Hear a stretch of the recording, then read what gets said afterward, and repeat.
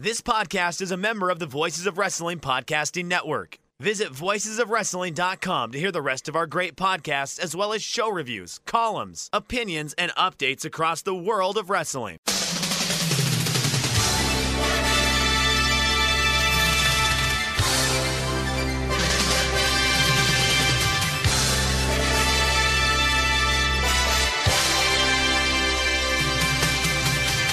Hello everybody and welcome to the Super J-Cast. I'm Joel, joined by Damon McDonald. We're recording using Zencastr today. Very exciting. So if it sounds different or better or worse, don't tell us. I don't care.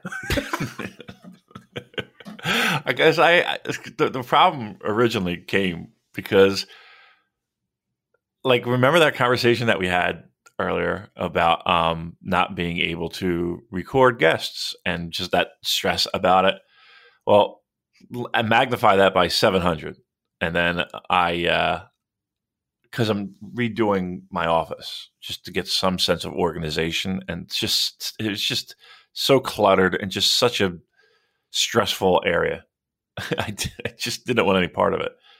So I started redoing everything, and then I was like, well, how can I streamline a lot of this process? So, I got rid of my mixing board, and I got rid of my recorder, and I was just looking for alternatives to record the show, and you actually did a little bit of homework, and I don't know, I just needed something that was a little bit less cluttered and stressful, and so far this seems to be working, but we'll see.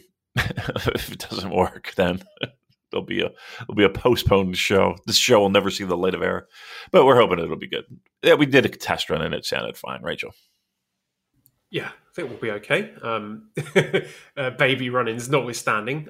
We got a packed show today, Damon, so I say we get straight into the wrestling. No. I want to open up with a question from our friend at Voices of Wrestling, Sean Seedor, who would like us to talk about the Bryan Danielson rumors. So there's a bit of scuttlebutt a few weeks ago that these alleged negotiations between WWE and New Japan were prompted by Danielson wanting to work New Japan. And now there's some heavy rumors that he's going to be involved with AEW and also, again, still has a desire to work New Japan. So, I mean, this is something I'd love to see. I think he's a tremendous wrestler. I kind of would prefer to wait until we can have proper crowds in Japan, because it would just be, for me, really depressing to see Bryan Danielson appearing in a New Japan ring finally and just to light applause. So personally, I would rather hold off on it until we can get some rabid yelling and screaming. But all the same, it's an exciting possibility, isn't it? It is. And I'm all for it. And to answer the question, I'd see it at any point. And especially with the way things are in the past 2 years, I don't think you can count on anything being set in stone when it comes to plans or how ideally we'd want to debut a guy like that. I remember older Purecast shows, and the conversation was always about, the running joke was always about bringing him in and him, making his debut and all that.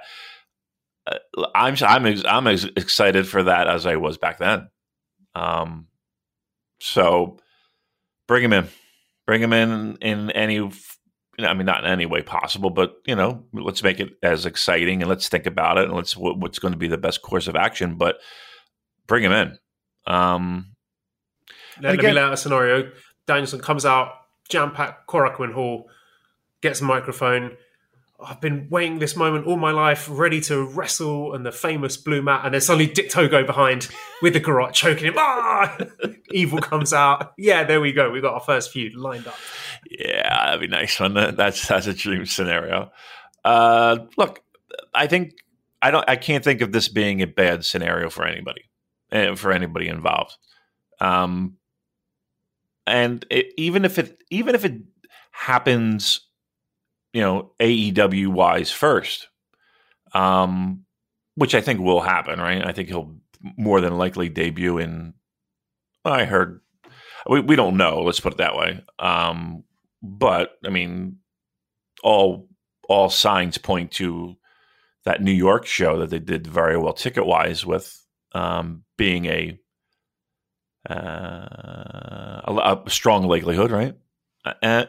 So when you get a guy like that, and you get a talented guy like that, and he could still go, and he has the desire to go, and he has he has the want to go to New Japan.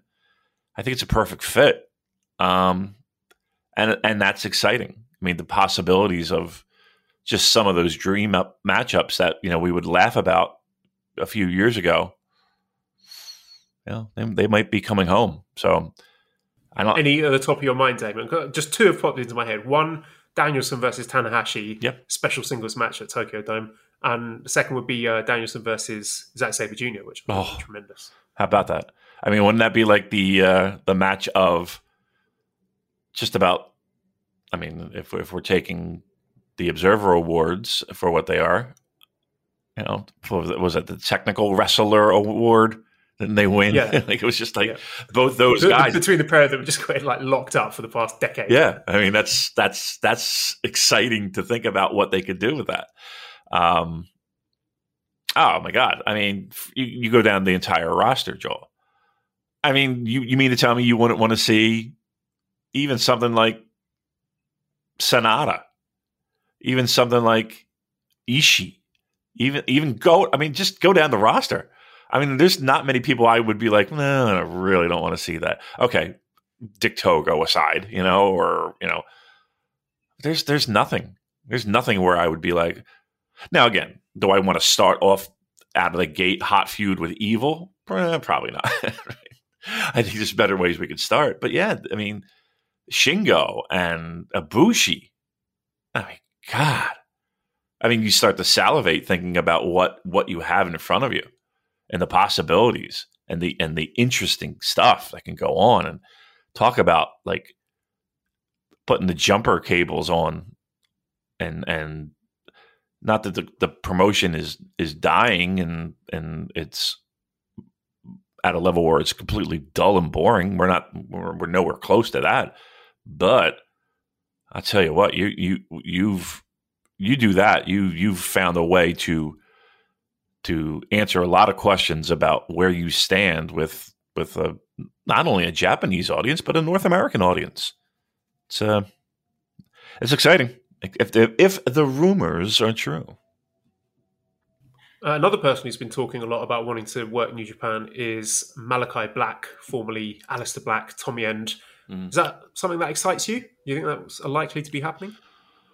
I mean, obviously not as excited as the first option.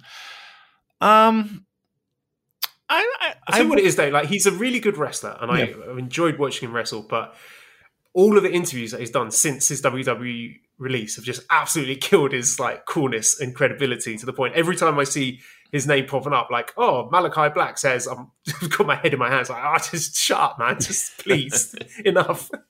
But putting all that aside, great wrestler, and actually, I think Malachi Black versus Evil feud would be quite entertaining. So just throwing that Evil out there. That's not bad. I wouldn't have a problem with that one. And again, I think in the end, it's how are these guys being used? But I wouldn't have a problem with that. I mean, there have been worse guys that they've signed. That's for darn sure. Look, we spent a good 2 years talking about doors being opened and all this stuff, and how the promotion is willing to work with another promotion, but they're not, too keen on working with one guy. And even that seems to be taken care of, which all wrestling issues seem to, when it comes down to how can we make money. Look, I feel what's bubbling and what's brewing, and even not even that, Joel. It's happening as we're sitting here. It's an exciting time. I mean, there is a lot of like moving parts to this that only benefit wrestling fans. Like if you're one of those people that like you've drawn a line in the sand, and it's like I'm a New Japan guy, and that's that, and those are the only people that I think are having any difficulty with this. Like if you are going to be buried with a New Japan flag in your coffin, I mean, I don't know, you're in for a bumpy ride. But for people who are just kind of like, all right, give me the best of what I can get, and give me the best of what pro wrestling can offer. What's the downside to all this? I don't see it. All right, are we going to get guys maybe involved in New Japan that wouldn't be the prototypical New Japan guy? Probably, right? Are we going to get people that maybe we don't necessarily are fans of? Okay, maybe. But then you have options and possibilities that are around the corner that really excite you. If you love pro wrestling,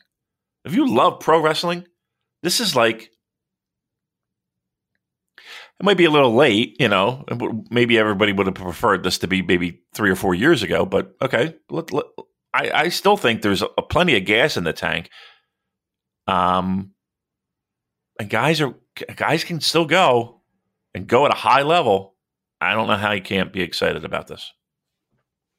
Yeah, I mean, just watching that New Japan Rambo at the start of Wrestle Grand Slam and looking at the NJPW undercards, I'm thinking, you know what? Let's roll the dice with bringing in some cards. And look, if you are one of these New Japan on my coffin bumpy ride people, you're going to have a bumpier ride than the Big Show's dad.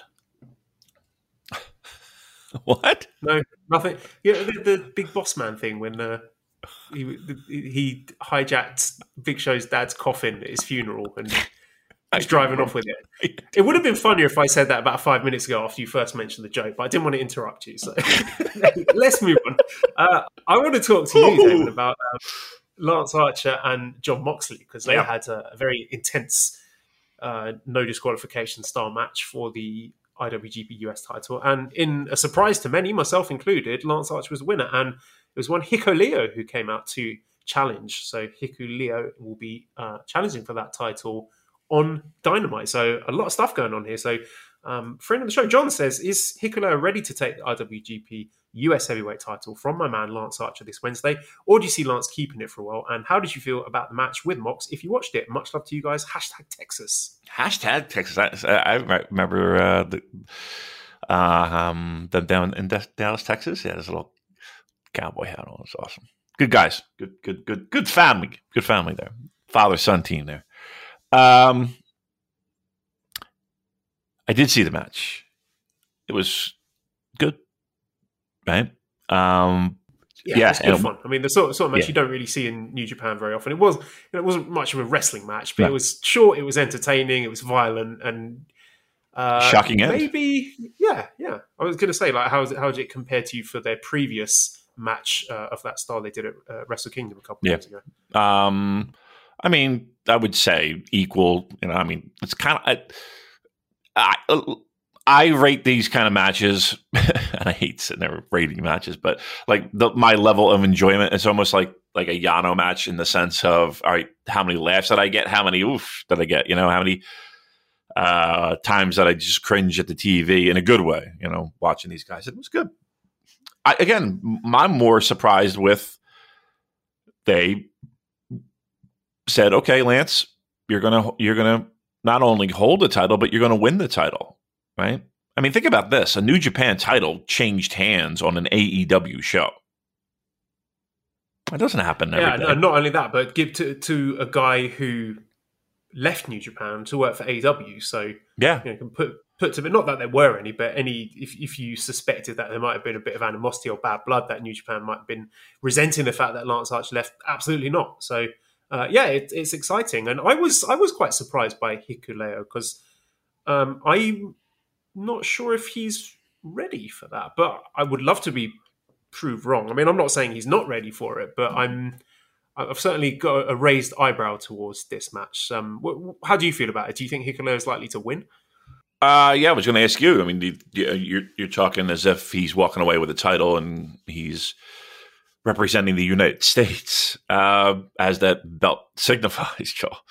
I don't think he wins. Do you think he wins? I mean, I think he challenges, obviously, but I don't think he wins. But here's the thing. Because who knows, sorry, right? Yeah, no, I was about to say, who knows, right? The way things because we've got the Resurgence show coming up, and you'd think you'd want the IWGP US title featured prominently there. But Lance Archer wasn't announced for that. So, I mean, it could be that he is on that show. So right. Nothing's stopping them from doing that. I think that would be more of an exciting prospect. You know, Lance Archer coming on Resurgence to defend the US title than Hikuleo defending it, with all the respect and love to Hikuleo. But I would give Hikuleo a 20% chance of winning. Yeah, I think it's a fair number. I mean, this match, can it not happen on the LA show? I mean, it might not be the first one, but you know, in some way or fashion, we can't squeeze this match on the show. It's going to be on Dynamite, isn't it? I thought they already announced it. Okay, so but what I'm saying is that does it have to end there? I guess, right? Oh, you mean have a rematch? Rematch, belts held up. I don't know. Whatever you want to do. However you want to do it. I mean, let's put it this way. I don't think Lance Archer is going to be like, no, I'm not going to. I mean, unless he's double booked and he's getting a bigger payday. You don't think Lance Archer would be like, all right, I'll be more than happy to be on that show? Yeah, I'm sure he would. I'm just sort of thinking about the possibilities. Maybe this is like a gateway for some sort of Bullet Club stuff. Everything is. You get involved.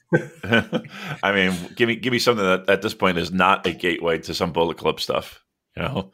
Yeah, apparently I'm in the Bullet Club as well. I don't even remember signing up for it. But when you get that credit card, you get a free membership. You get frequent flyer miles and a membership to Bullet Club. Jay White just turned off at my house and presented me with a Bullet Club shirt. I was like, okay, sure, right. That'd be funny.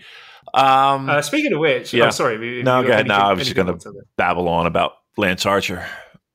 But we have apparently set up for Impact a tag team contest coming up with Jay White teaming up with Chris Bay, who we mentioned last time, to take on the Good Brothers, Carl Anderson and Doc Gallows. Classic Catch says, why in God's name do you not send Jay White to AEW? So what are your thoughts on Jay doing all his appearances in Impact instead of All Elite? Who says that he doesn't show up at All Elite? Yeah, I think it's inevitable at some point. If he's sticking around in the US for long enough, why? Yeah, surely you would do that, pull the trigger on that at some point. I mean, it was somewhat shocking to me to have an angle like that on. I don't want to say a lesser show, like an Impact show, but let's be honest with you. I mean, if we're being truthful here, more eyeballs are going to be on an AEW show, which again throws everything that we've and you know, me being that way is mostly because, you know, you're kind of taught and conditioned certain things in pro wrestling over the years of, okay, here's how it is. And then once again, those rules are thrown right the fuck out the window with this. It feels like there are no rules. Like those usual staple, you know, don't do this here, save it for this, and blah blah blah. That's at least in the short term, Joel. It feels like all that is thrown the fuck out the window. It doesn't matter. They're going to do shit to do shit when they can do shit. Now, again, to answer the question, Jay White showing up on an AEW show, I think, is a given. I think that happens. That, I mean, right? Why not if he's in the United States? But yeah, I mean, it's spread across. The problem is this now. You got to watch everything. You know what I mean? Or at least stay on top of everything. Like it feels like, you know, if you're not watching Impact, or at least have your eyeballs pointed there during the week, you know, you miss shit. It's like every place is now becoming a thing where you got to watch. I mean, you got to watch AEW, right? To a certain degree. And here's the thing too. I mean, listen, again, we do a New Japan Pro Wrestling podcast. I haven't seen anything where I'm like so disgusted by it, where it's like, or so bored by it, or it's so awful. Like the product that they're putting out is just such not where I'll never watch again.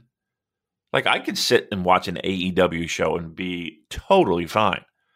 And I watched a little bit of that Slammiversary show, and that was good too. Like, especially now that they've got crowds back, it is very appealing and attractive watching an exciting US wrestling show with a hot crowd. Yeah, I mean across the board. So it's like this is an exciting time, and you'd have to go back quite a few years to have this much interaction between promotions. Like I'm seriously talking a long time between all these different promotions, and we haven't even talked about the possibilities of other ones joining the mix. Have we really discussed Rev Pro at all? Have we discussed Ring of Honor at all? Have we discussed even in a way that's a little bit negative with the Mexican promotions? But we haven't really even talked about that their involvement and when they get back into the mix and when that talent can start getting used again. Like, whew. I mean, look, I keep saying it on each show. If I'm New Japan, my focus is the United States, man. Like that's where the money is right now, and I would just let's go. Bring the guys over if you can. Rent out an apartment complex and run fucking shows. That seems like, I don't know. It seems like a no-brainer to me. But run some fucking shows. Get over here. And I'm looking at like big shows. You mean to tell me? I set my sights on Madison Square Garden. I use Madison Square Garden as the litmus. But it doesn't even have to be that. If they shot their sights on a stadium show, Joel, I'm talking a collaborative effort here, mind you. AEW, New Japan, Impact, everybody. Could they do a stadium? Do you think they could do a stadium? Why not? Again, an NFL stadium, 60,000. You think they could do that with the right card? Or am I out of my mind? I don't know. I'm not sure we are far enough out of the COVID tunnel that 60,000 people would be happy to pack themselves into a stadium. Although they already are. They're for other sports they are. For other sports they are. That's true. Yeah, they did it at Wembley Stadium in the UK. So yeah. I don't know if New Japan really committed to it, sent over their top names, and put on some dream matches, then that's a big number. It's a big number. It's a gutsy move. Do you think they could do it? 60,000. Come on. I don't know if. What was the capacity of the NXT show we saw? Just so I'm just trying to get at Barclays Center. I would say it's about 17. Okay, right. much bigger than that. Yeah. You're talking a football stadium. That's a difficult question. What do you think? Maybe I'm just riding high. When you got to put, you'd need like your peak matches, like Omega versus Okada 5. You got to send everyone. Okay, how about you got D-Bry coming? If CM Punk, that's another name that we haven't even mentioned, right? Right? You mean to tell me those two guys plus Jericho, plus Kenny, plus Tanahashi, plus Okada, plus Shingo, plus maybe Hiromu. You mean to tell me that wouldn't fucking do it? And again, you matches have to be sexy. Like, you can't just put fucking, Kenny versus Evil. Right? You mean to tell me they couldn't do that? Punk? Bryan Danielson? Kenny? Mox? Jericho? Okada? Tanahashi? Shingo? Cody. Cody's a draw. Sure. Whatever you might think about his wrestling ability, the guy does come across as a big star. Right. You mean to tell me, again, pick a good spot. We're not running this in the fucking University of Iowa. We're going for a major metro market here where people can fly in. You build this properly. Joel, they could do 60. They could do 60. Yeah, you've convinced me. I think they could. Okay, so now it's like, okay, so when are we doing it? Yeah, when are we doing it? Yeah, the money's there. It's on the table. The money's on the table. The money is on the table. The money is on the table. Now again, here's the problem. Costs, is it going to be financially worth something like that to do?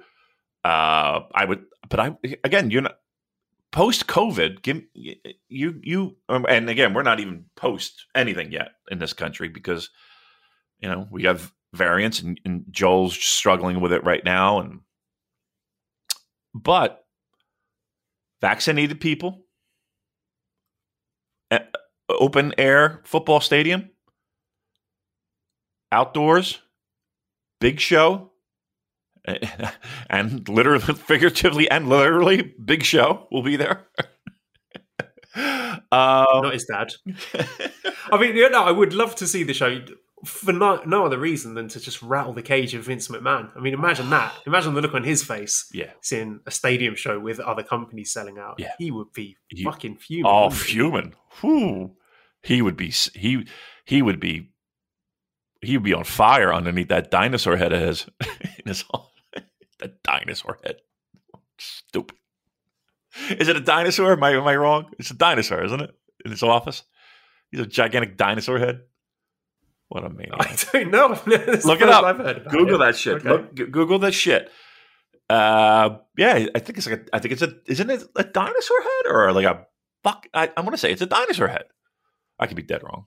Watch it be like, no, it's a goat, dude. Yeah, no. Oh my goodness. Yeah, there is. Seems to be a T-Rex skull fossil in his office. There you go. Unbelievable. Remember we went up there and we had the meeting with Vince and he was like, we do the pot. Oh, whoops. Yeah, but I was facing the other direction. So right. You didn't see it. Right. I was sitting in Vince's chair, so I had this T-Rex skull behind me. You ever see that Curb episode where it's like the power play in the chair and they run to the chair? Curb's so great.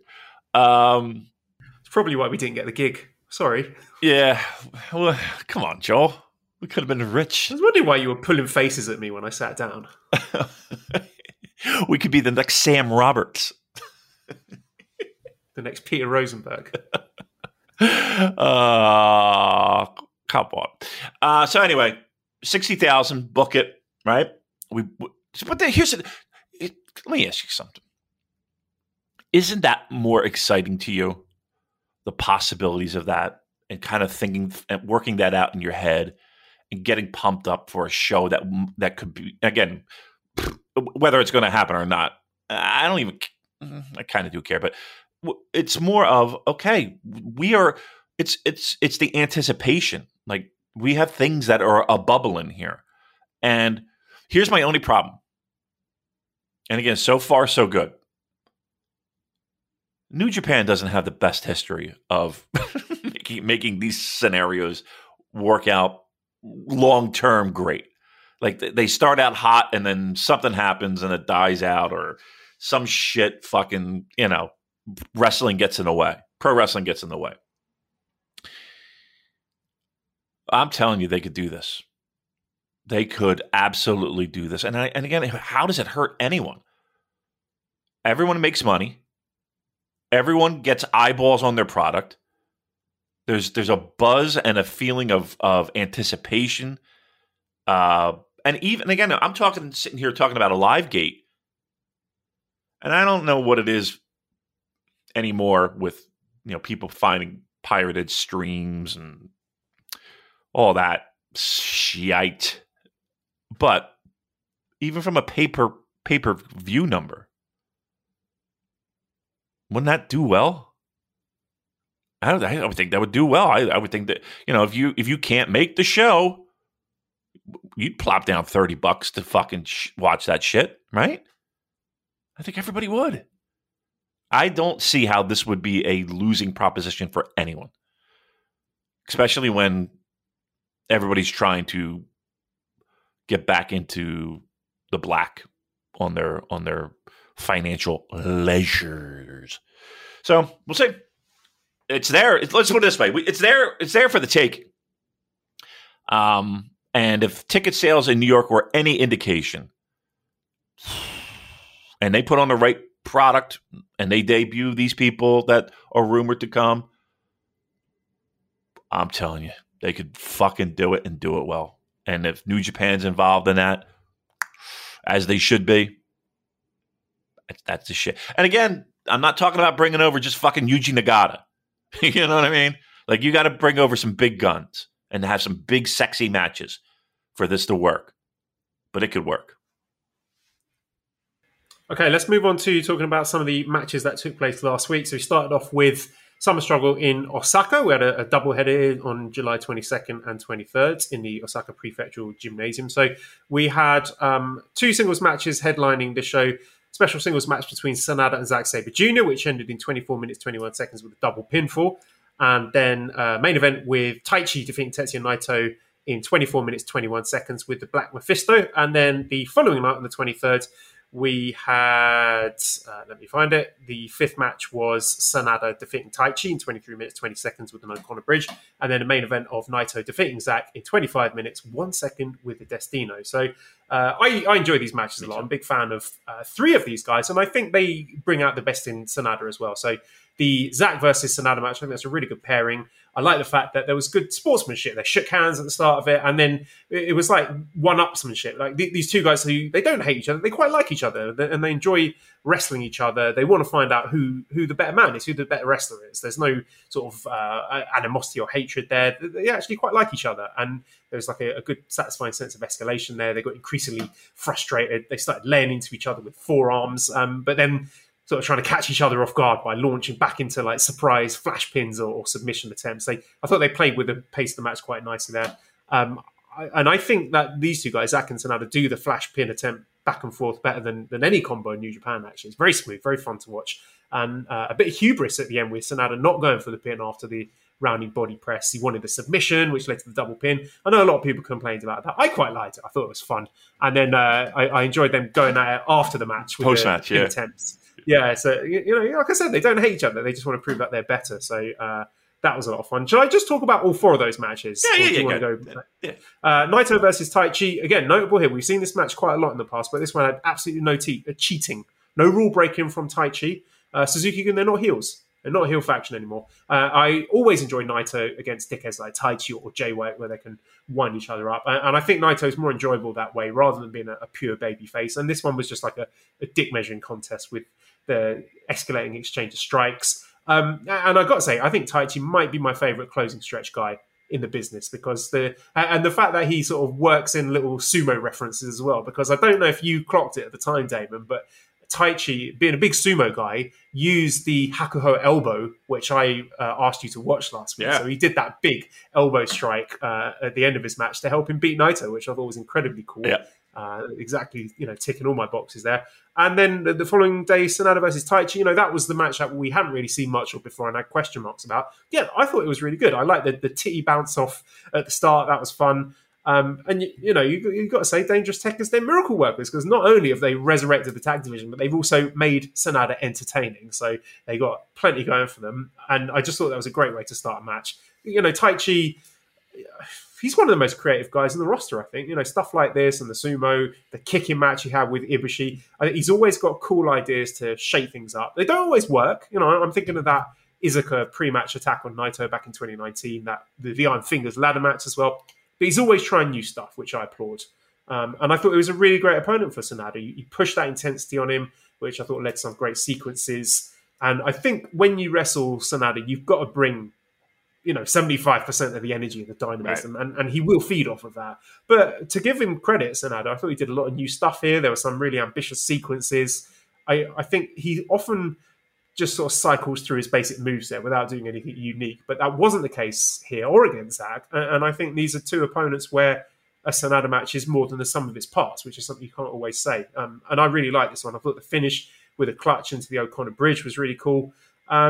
So there might be hope for Sanada as a singles wrestler yet. But here's a bigger question I thought watching this. What is Taichi missing? What is stopping? Why can't he be a top singles star? Why can't he be challenging for heavyweight IWGP World Heavyweight Gold? Because he can work the style. His promos are great. He's creative. He's over with the fans. Every time he's put in big spots over the last couple of years, he's delivered. Maybe this is just me being crazy, but I think he should be getting a big push. I don't know if he's sort of conventionally attractive or not. I think he's very handsome, but Bushiroad can be a bit funny about looks, and they tend to gravitate towards giving the big pushes to the people with their sort of conventional sort of matinee idol good looks. So that was Sanada versus Taichi, and Zack versus Naito. It was good. I don't have anything more to say about it. I've seen better matches between them. There wasn't anything particularly memorable, but they're two of my favourite wrestlers. And of course, if they have a big main event together, it's going to be good. And it was good. So there you go. I enjoyed all four of these singles matches. Yeah, me too. And it's funny that you mentioned Sanada in this. He's a guy that we love to. I don't want to say love to hate, but you don't necessarily look forward to seeing Sanada in a singles match. There is something to be said about the fact that this tag scenario has put some new life in him, and even his performances in a singles capacity seem a little bit fresher.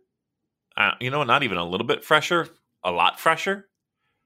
And maybe it kind of sparks him. Like, to me, he is a tag team wrestler, and for all the right reasons. It hides his.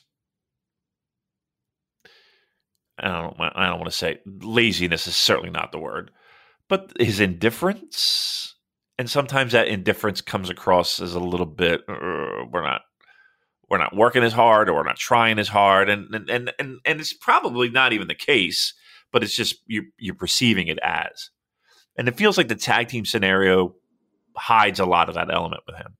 So the biggest, I don't want to say question mark, but the biggest issue that we had with those four guys was him. But if you just tone down that a little bit, which again it feels like it has during this whole run, you get some good shit out there. Right? You're getting some really good matches. Again, not that no, we're not throwing snowflakes around here, but I mean, everything was watchable. Nothing was terrible. In fact, they were quite enjoyable, and to me, helped me get even more into the tag title match. I was surprised a bit though by some of the like if you go through that entire weekend and leading up to Wrestle Grand Slam, Naito seemed like he was the dog, wasn't he? To me, anyway. Like, it felt like he was looking at the lights more often than not, which was kind of shocking. Taichi's. Well, I mean, if you look at the results, it was Zack who got the worst of it because he had a draw and a defeat. Right. So Sanada had a draw and a win. Taichi had a win and a loss, and Naito also had a win and a loss. So it was Zack who was sort of bottom of the pile if you wanted to have like a little league scenario there. So I guess it kind of figured what would happen in the tag title match at the Dome. But we'll come on to that later. But Taichi, yeah, great. I thought it was sort of evenly booked there. Yeah, Taichi, great. It's amazing what he has become, right? Almost somebody that you look forward, or at least a guy like me would look forward to Where, again, rewind the clock, it was just, instant fast forward. Can I quickly throw in a question from a listener? So Nehek says, great performances from Taichi on the Osaka shows. Really enjoyed the tribute to Hakuho Terunofuji bout in the Naito match. Which opponents would you like to see Taichi face in the coming G1? So is there any singles opponents off the top of your head that you haven't seen Taichi face, or you've already seen him face but you'd like to see him face again? He always works really well with Ishii, right? I mean, that might be first and foremost. See that again. I'm trying to think of like guys who would work. Like, I don't think a guy like Okan is something that's going to help Taichi. Do you? Like, I'm going to throw a curveball at you. I think Evil would be a good opponent. Really? Because I'm just thinking how good the Evil Zack match was, and I think Taichi's got the similar dynamics there. He's a kind of scumbag the lovable scumbag, and I think the sort of dynamics between the two of them will be quite fun. How about Jeff Cobb? Yeah, we've seen that a few times. Yep. They feuded over the Never title. Yep. And I think the matches have they have improved. Both guys have improved. Yep. Both guys have improved tremendously. Both guys feel different and fresh from when they were, even back then, with those Never chances. Like, I would look forward to that. Again, I don't know if like Okan would be one of those guys I would put on a list. I'm trying to think of guys that maybe we haven't necessarily seen a lot of. But if you think about it, he's really worked a lot of this roster. There's not a lot of guys that are on that roster that he hasn't had a decent match with, right? Yeah, I'm sort of racking my brains for people like big names that he hasn't faced. I can't think of any notable matches he's had with Okada. Oh no, he did. Of course, Yeah. they had a G1 match, and they also had a match at, I want to say, New Beginning last year. I remember it was at the start of the year. So no, he's wrestled everyone. He's completed the game. He's cleaned out the whole roster. I mean, it feels like it, doesn't it? I mean, there might be a guy that we're completely missing, but it feels like it. It feels like it. I mean, maybe Will's not expected back for this, right? I don't know. G1, a lot of people seem to think he's out. I have a feeling that he'll be back for G1.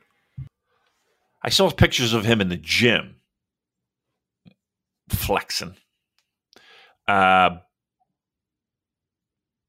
I mean, what do we got? About a month from now, we're talking G1, maybe a little bit more. Give me your chances of Will Ospreay in G1. 60%. 60%. I think he's in. What do you think of that? I think he's in G1. Which would open some fucking great matches. And again, I don't want to sit here and be like, well, we got something in our back pocket. Can you imagine? Let's think of this. Let's just pause. Let's close our eyes. Let's think of this one. D-Bry, as Booker T would like to say, D-Bry in G1 is closer to happening than it's ever been. Can you imagine? Am I getting a boner over something that I'm just, this is a possibility, right? I would say this year. Possible if erring on the side of unlikely. Next year, as things open up a bit, I would say that's probable. That's the I whole think thing. that's exactly the sort of thing that he would love to do. Like, a guy like him, if he's serious about wrestling, that will be on his bucket list. Fucking COVID. Because he's not going to quarantine for 2 fucking weeks or whatever it takes to get in there, right? That's not happening. He's got a family, he's got kids, all that shit. No. I doubt that happens. But again, as I said before, stranger fucking things have happened. Oh, well. We can dream.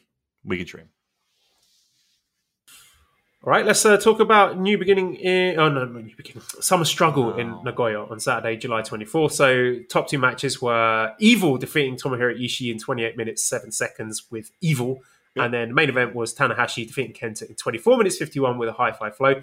Evil versus Ishii. I mean, for the most part, I enjoyed this one more than I usually enjoy Evil matches. I enjoyed the commentary table spot with Ishii setting him up on the table and then ramming into the barricade with Dicto. I thought that was a lot of fun. And it kind of felt it was more sort of brawling LIJ Evil than Bullet Club bullshit Evil. That was until the closing stretch where, of course, you had all the shenanigans. And I'm just... why can't he beat Ishii clean? Ishii has put over like everyone on the roster at some point. Right. Yeah, he's Teflon. He's never hurt. He will eat the pinfall from anyone you like, and he'll be absolutely fine. So why couldn't Evil just have a clean win here? It's just one of those things where where Prince Devitt was such a great heel because he was a heel who cheated, but he didn't need to cheat. He could win clean, but he chose not to, and that's what pissed you off. But he had to remind the audience from time to time that he could win clean. And I just think that is one of the big things that's lacking with this Evil thing, because there's no nuance to it. I want to see, just to keep us honest, one or two matches, even if like one or two matches a year where he just gets a clean win, but they don't seem willing to do that. So it's all just sort of very black and white sort of caricature, and I think that is to the detriment of the Evil and his character and his whole big push here. Oh yeah, Tanahashi versus Kenta. My main thing here is Shibata. I mean, it was a good match. I enjoyed it a lot, but Shibata, he's getting involved again, getting physical. So, question from Dr. Gary says, do you guys think the Shibata appearance means anything in terms of an Evil? Or is it just nice to see him sometimes? Yeah, I would say no. I hope it does. I mean, all professional wrestling conventional wisdom states that, if you have someone getting physical, especially if it's a guy that everyone is clamoring for their in-ring return, that you wouldn't fuck about with people's emotions like that and tease him, getting into the ring and getting physical with people without being able to deliver it. But they've done it once before. Right. So I just don't think it means anything. So yeah, what did you think of these two matches? They were good.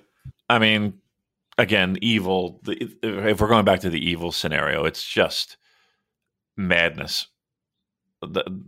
Like the idea of him doing all of this, him and Dick Togo and like, I feel like they have this belief that this is the only way to have Evil be booed, right? Like that's the end result. We want it to be so clear that Evil is the heeliest of heels that we're going to do this and beat you over the fucking head with it, right?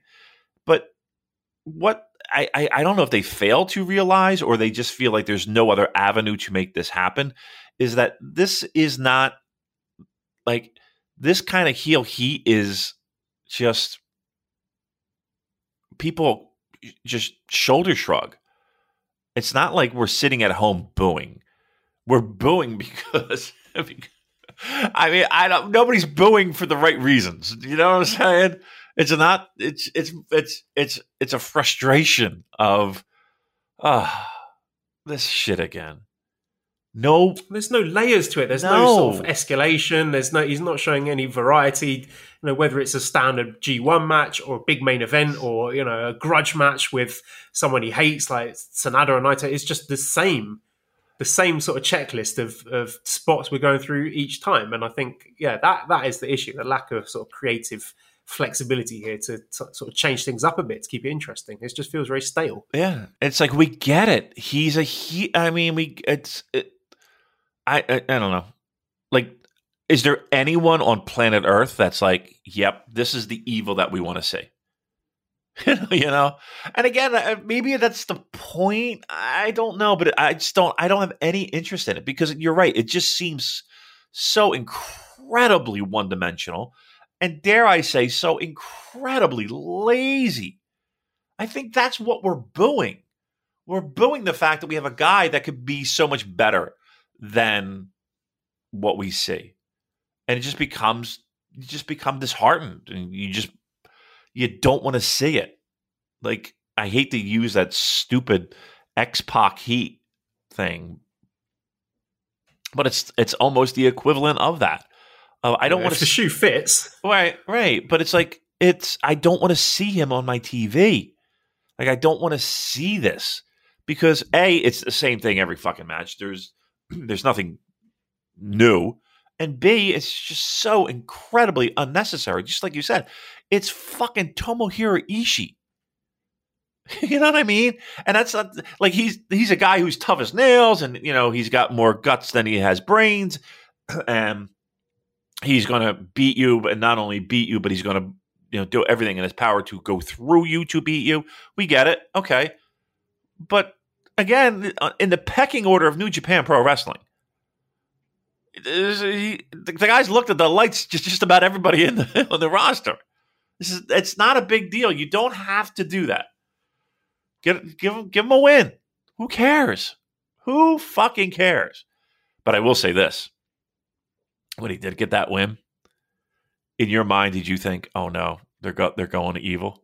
Because that's exactly what. Yeah, of course, absolutely. Oh, I was like, "Oh my goodness gracious, here we go." And I don't think anybody went into this match thinking that Ishii was going to win. Maybe there were.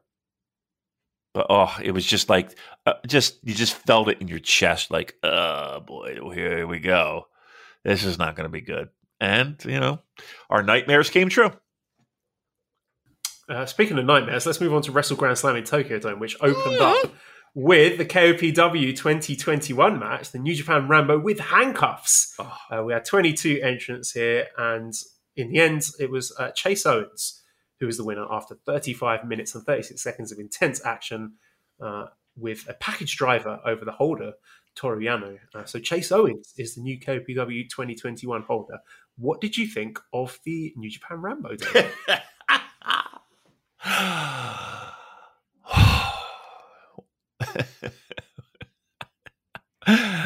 What were we doing? The best part to me, and you pointed it out to me via the text messages, was the bodies that were handcuffed at ringside, just standing there for 20 minutes, like a guy like I know, like it's bad enough like, when you're an established part of the New Japan roster. Right. Think of legends, people who've been years and years in the company, being relegated to this pre-show Rambo. Right. Like, that's bad enough. Not being on the main card, you've not been given anything. Not only that, okay, you're put on this stupid match. You're not going to win. You've been told, no, you're going to be eliminated after 12 minutes or whatever by so-and-so. Oh, okay, fine. And then they say, and by the way, we're going to handcuff you to the guardrail, so you've got to stand around looking like a fucking idiot for the rest of the match. Right. Seeing, right. Legends like, guys like Nagata and Kojima and Makabe and Ishii just like standing around like fucking geeks, hang up to the railings in this like mostly empty Tokyo Dome while fucking Yano and Chase Owens are doing their shenanigans in the ring. Like, they must have been thinking, has anyone got Tony Khan's number? Oh, man. Well, some of them were smart. Like if you got thrown outside the ring or whatever, like you didn't have to get handcuffed, right, to lose. You could be eliminated or whatever. Those were the smart ones. Like if I'm losing that match, throw me over the fucking top so I can go in the back and get a beer, right? I'm not sitting there handcuffed at the fucking to a guardrail. Like Okan is fucking handcuffed with the guardrail. Honma was out there again, 20 minutes. It felt like. Sitting there handcuffed to the ring ropes. Now, actually, we did Togi Makabe. Have you seen that sort of Simpsons gif with Grandpa Simpson walking into the burlesque house? He takes the hat, so he puts that on, and then turns around. That's Togi Makabe in these Rambos. He comes, clotheslines a few people. Tumbles awkwardly over the top rope. See you later, guys. Yep. You got that right. Correct me if I'm wrong. Not a bump to be had. Not a bump to be had. No, sir. All right. Smart man. He had the Madonna Wayne level of battle royal effort. I was always the first one out of a battle royal. Everyone. I would throw myself over the top rope. I would be like, I'm out of here, kids. Bye. Have fun. What was I going to say? I will say this. They did make it at least a little bit interesting. and had a little bit of something going on where they had Kenta handcuffed and they had Yoshihashi handcuffed. And they were breaking up pins. I thought Kenta was going to win. When he came out quite late, I was like, oh, wow, they're going to put the KOPW on Kenta. Yeah. And, he's a creative guy. He's a fun guy. He'll be able to think of some really interesting stipulations. But nope. But, No. yeah, sorry. Yeah, you were saying that when they had the him and Yoshihashi handcuffed at opposite ends. Yeah, I mean, that was pretty... I mean, what else can we do to make this interesting? That was okay. That was good. But yeah. What about Great Okan absolutely obliterating the junior division single-handedly? That's cool. Well, listen. In the hobby, it's not easy being a fan of ripping packs or repacks. We hype ourselves up thinking, maybe I can pull a Ken Griffey Jr. rookie card, but with zero transparency on available cards and hit rates, it's all just a shot in the dark. Until now. Introducing Slab Packs from ArenaClub.com, the only repack that provides real value, a complete view of all possible cards, and clear hit rates for each one. Now, when I buy slab packs at Arena Club, it finally feels like I know what I'm getting. I was able to open an Arena Club slab pack, and I'll be honest, it was a lot better than what you normally do. Say you go to a card show, and there's a random innocuous brown bag of cards, and yeah, you can open it and look, it's going to be junk. You know what I mean? Like, you know what you're probably going to get in those. Maybe you find that fun, and sometimes I do. Sometimes I like just opening up cards and saying, hey, look at some random cards or whatever. But if you're really in this game to find value and find particular cards, it sucks to have to buy these mystery packs, and it ends up being, almost nothing. Nothing of value. Not with Arena Club. You get a display, again, of all available cards, hit rates, grading. So you know that when you're opening up the slab pack, you are going to get something valuable. You are getting something good. And Arena Club, in addition to having those great slab packs we just talked about, is also a marketplace for card collecting, buying, trading, selling, displaying, all that sort of stuff. But those Arena Club slab packs, man, they are revolutionizing the repack game with transparency. After your pulls are revealed, they'll immediately be placed in your vault for safekeeping or trading and selling, and you can have them officially graded by Arena Club as well. So again, sending these things off, it's going to be officially graded by Arena Club. And the Arena Club grading process is accurate, fast, and transparent, with full grade rationale provided and explanation of how your card was scored. So whether you're buying, selling, trading, or displaying, Arena Club is the card collecting platform that you have to check out. So right now, I've got a special offer here for Voices of Wrestling Network listeners. You can get 10% off of your first purchase by going to arenaclub.com/VOWnet. Again, that's arenaclub.com/VOWnet. Now, that's a crazy offer. That's 10% off a $400 slab pack. $40 off right there. 10% off your first purchase. No matter what that purchase is, 10% off. Again, that's arenaclub.com/VOWnet. arenaclub.com/VOWnet for 10% off your first purchase on Arena Club. And we thank them for sponsoring the Voices of Wrestling Podcast Network. Why not? He's been on the receiving end from as a young lion. He's taken more than his fair share of beating. So for him to go in there and obliterate some people too, is obliterate the word? Yeah. Whether it be juniors, whether it be young lions, whether it be whomever, him just clearing house is nice. I mean, look, nobody went into this. I don't know. How did you go? Like, what was your mindset? Were you just like, okay, who comes out? Like, that's the only thing that I give a shit about. Like, it's like, who comes out? But it's like, I didn't expect anybody special. Like, it was just like, oh, it's Tiger Mask. I think my favorite part of the fucking match is listening to Kevin Kelly and Chris Charlton trying to sell me on nonsense. You know what I mean? Like, let's see how and they did. There were parts where they were just like, all right, they were just talking amongst themselves. They were doing a podcast. It felt like Kevin Kelly fighting off a swarm of wasps. He lives on that big farm in Pennsylvania. You ever see that? That was more interesting than the match. Kevin Kelly sort of piling up bodies of wasps next to it. I think we should talk about Chase Owens here because he's won this thing, okay. And Big Dave is reporting that Chase will be in this year's G1 Climax, which is something that is hard to assess. Right. You know, if you're just going strictly speaking, you know, in terms of the quality of his wrestling, does he deserve to be there? You can't really judge that in a vacuum without seeing the other 19 guys. So I will reserve judgment. I mean, if he's replacing Yutro, who the fuck cares? He's eating pins. He's right, and he, you know, if he's just the Yano equivalent of the other block, then whatever, I don't care. You know, people. He's a loyalty guy, isn't he, Chase Owens? And from what I hear, he is someone who, times in the past, has dropped whatever he's doing to help out New Japan.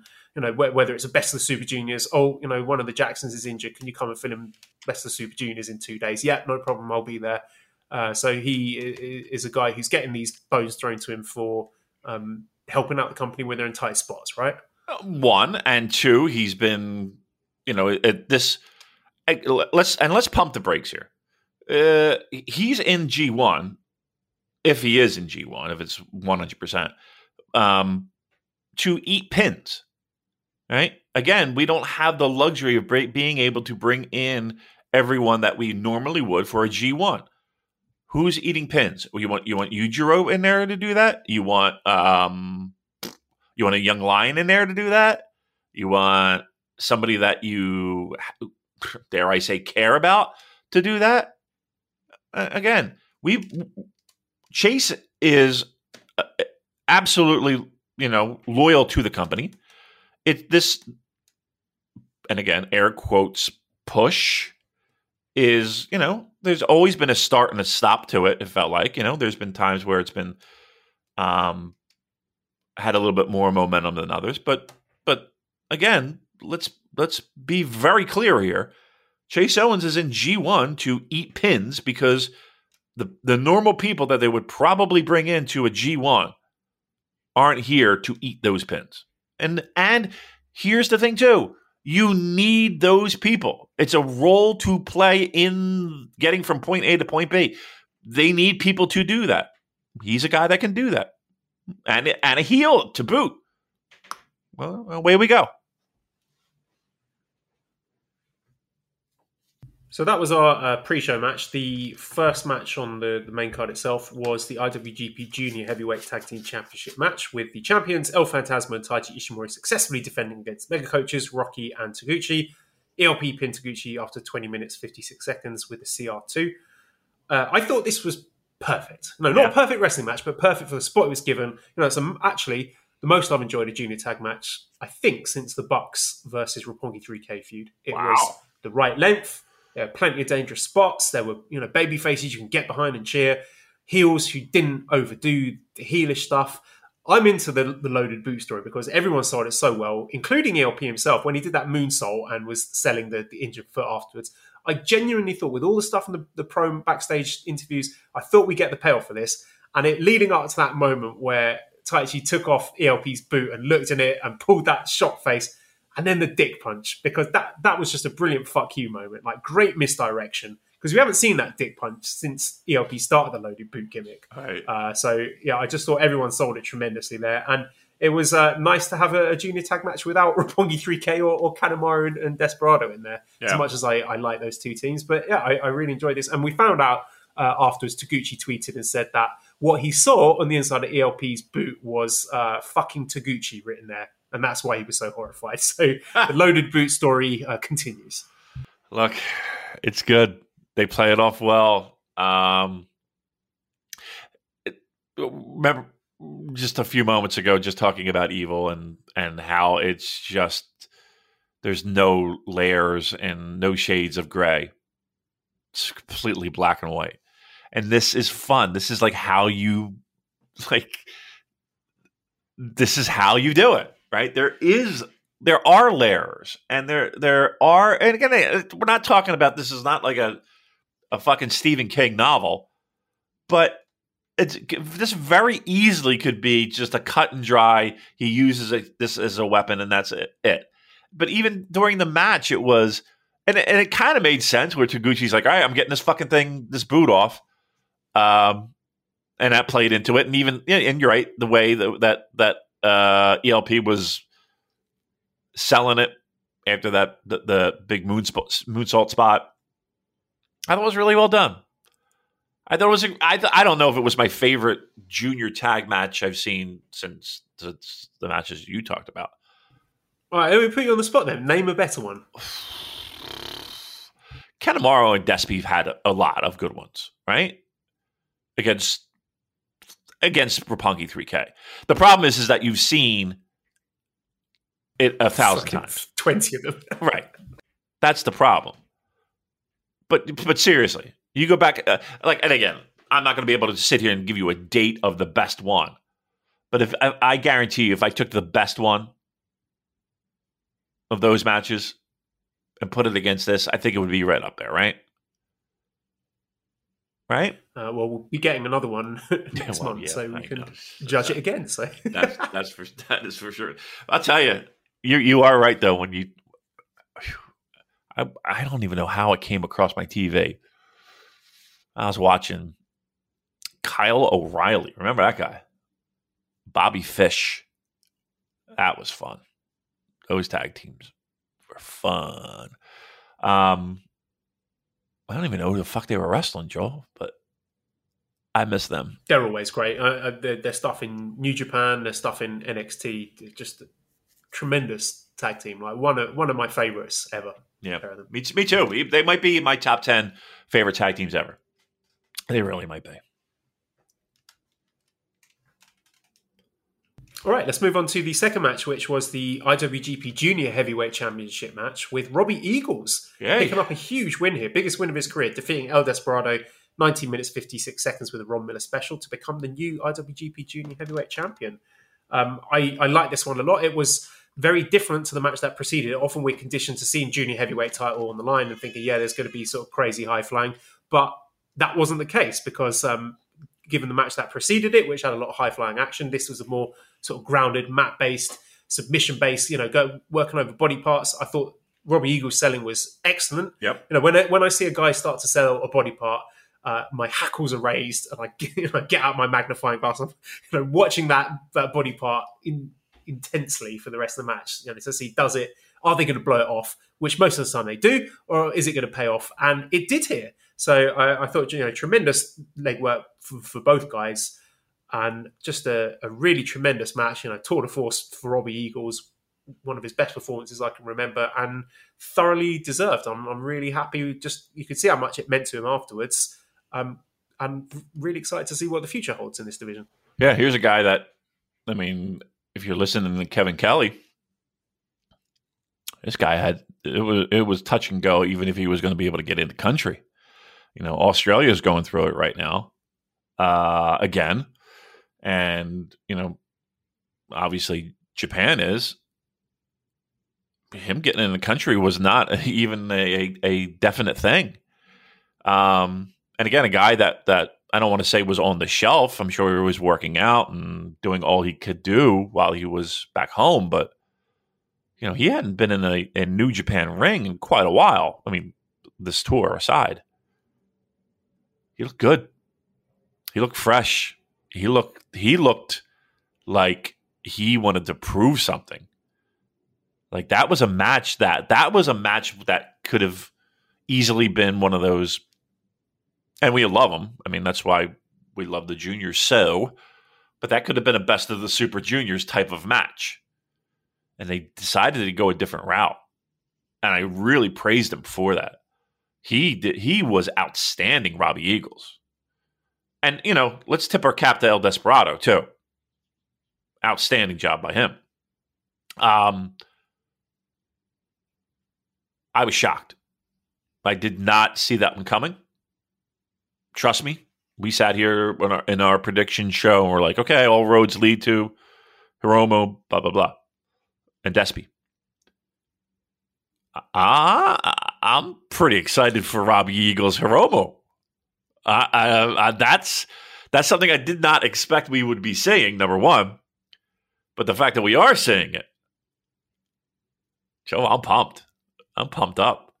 I don't want to say things are well-deserved. I hate when people say, oh, he deserves to get that. You don't deserve shit. But man, it felt like he deserved that one. Like that one was and a little bit unexpected. Truth be told, I would not like if you put a gun to my head and said Robbie Eagles, IWGP heavyweight champion or junior heavyweight champion. I don't know. I would be like, okay, I don't have a problem with it, but I just don't see it happening. They pulled the trigger. They did good. Like it. Yeah, so we'll be seeing that match at the upcoming show on September 5th in the MetLife Dome, Eagles versus Hiromu. I suspect Hiromu wins the title, and I would love to see Despy win Best of Super Juniors because I really want to see that Despy Hiromu match at the Dome. But we'll wait and see. Plenty of possibilities there and a bit of excitement and uncertainty injected into the junior division, which it definitely needed. As much as I loved Despy as champion, I thought it was a very, very good champion. But now with Robbie Eagles holding the belt, then anything can happen. So moving on to the third match, a special singles match with Kazuchika Okada defeating Jeff Cobb in 19 minutes 23 seconds with his cradle pinfall. This was a very good match, not a great match. I really liked it. Really?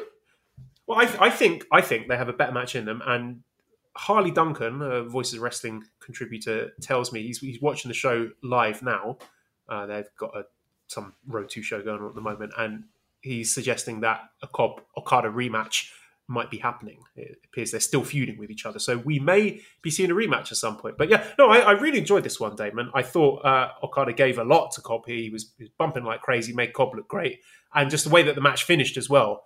That kind of sort of fluke cradle pinfall that Okada busts out from time to time helped protect Jeff Cobb. It wasn't him eating a rainmaker 1, 2, 3. It was like he just got caught out. So I think those are two things to pay attention to here, that the company, even though the results are not going his way, you pay attention to those little clues and you see that the company is very keen on Jeff Cobb. Oh, yeah. Yeah.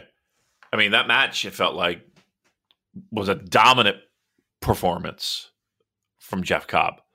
And the fact that, again, I hate to use the term flash pinfall, but right, he lost his concentration or whatever the case it is for 3 seconds, right? Okay, and it's Okada, and if he gets that opening, boom, it could cause trouble at any time. Jeff Cobb looks like a fucking just awesome. Like Jeff Cobb is right now finding his fucking groove. I hope they have another match. You might be right that they do, and that this match. I don't. Do you feel like they held back on this match? Because I don't. No, not that they held back. I just think they have a better match in them. A bit more detail. Brandon G from Voices of Wrestling says after the 6-man match today, Cobb ambushed Okada as he was heading to the back. So, there you go. Yeah, I think they will be having a rematch, and I think it will be even better than this one. Okay, I'm down. Listen, I'm into seeing it again. That's for fucking sure. If they got another one in them, more please. And I think that's two singles matches in a row where Okada's caught out Cobb with this cradle. I think the same thing happened in the G1. So that's going to be something to keep an eye on if they do have a rubber match. Good point. I tell you what. All right, let's do this. Jeff Cobb's in G1. How deep is Jeff Cobb going? I'll throw this one by you. Jeff Cobb, Final Four? I think so. Yeah, I think me too. I think you could put him in a final. Why not? You want to go that far? Goto in a final. Goto was in the final in what, 2016? I want to say. Right. We had Sanada in the final last year. If Sanada can be in the final, why the fuck can't Jeff Cobb be in the final? I tell you what, wouldn't that be something nice? I think Jeff Cobb is just, and it's not just a push that's doing it. Like, he's found something. Isn't it amazing when a wrestler who's been around for a while finds it and you see it happening in front of your eyes?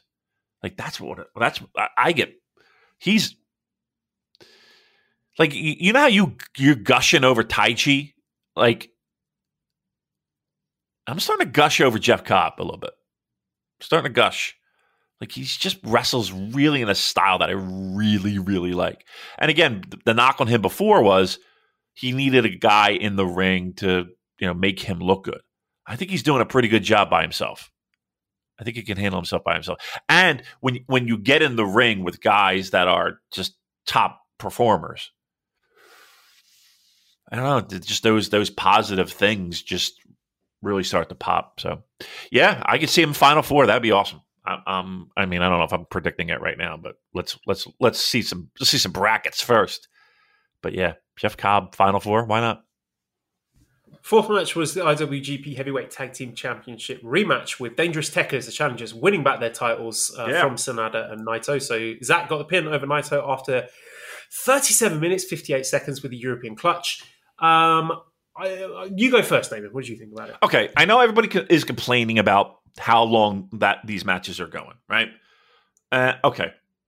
And to a certain degree, I agree. I had no problem with this particular match going as long as it did. In fact, I loved it. I love the fact that it went over 30. Give me a tag match that here's the thing. It went long. In your opinion, Joel, were you bored at any time?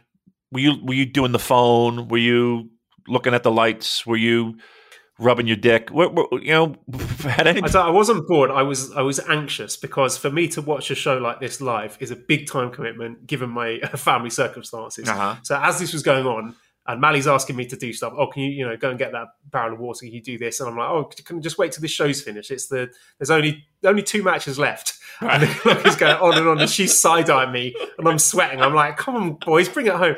I said, Joe, Voice of Wrestling, Joe Lanza tweeted like, oh, I'm going to bed. I can't, I'm not staying up for 40 minutes of this. And I said on the Voice of Wrestling, it's like, oh, God, Joe, this isn't going 40 minutes. They're going to be in and out of there, tight 20-minute banger.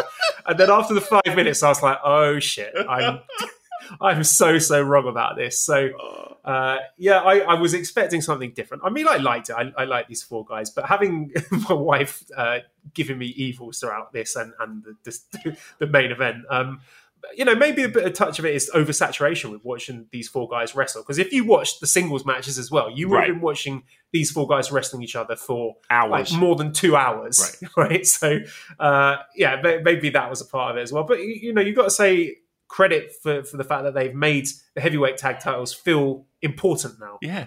Right? That is something worth celebrating. Yeah, I'm in the boat of look, first of all, there's no way I'm waking up live for any of it.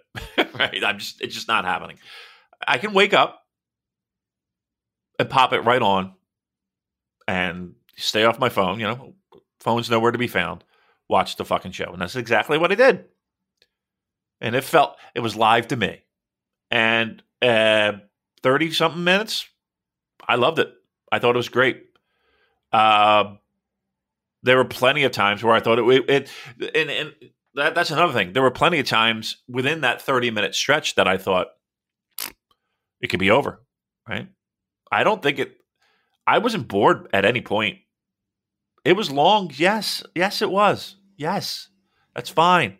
Now, do we want to do this every fucking show? No. But for this match, I did not have a problem with it. It never felt lost. It never felt like it lost its groove. To me, it felt like it built to a nice little finish. No, I had no problem with it. None whatsoever.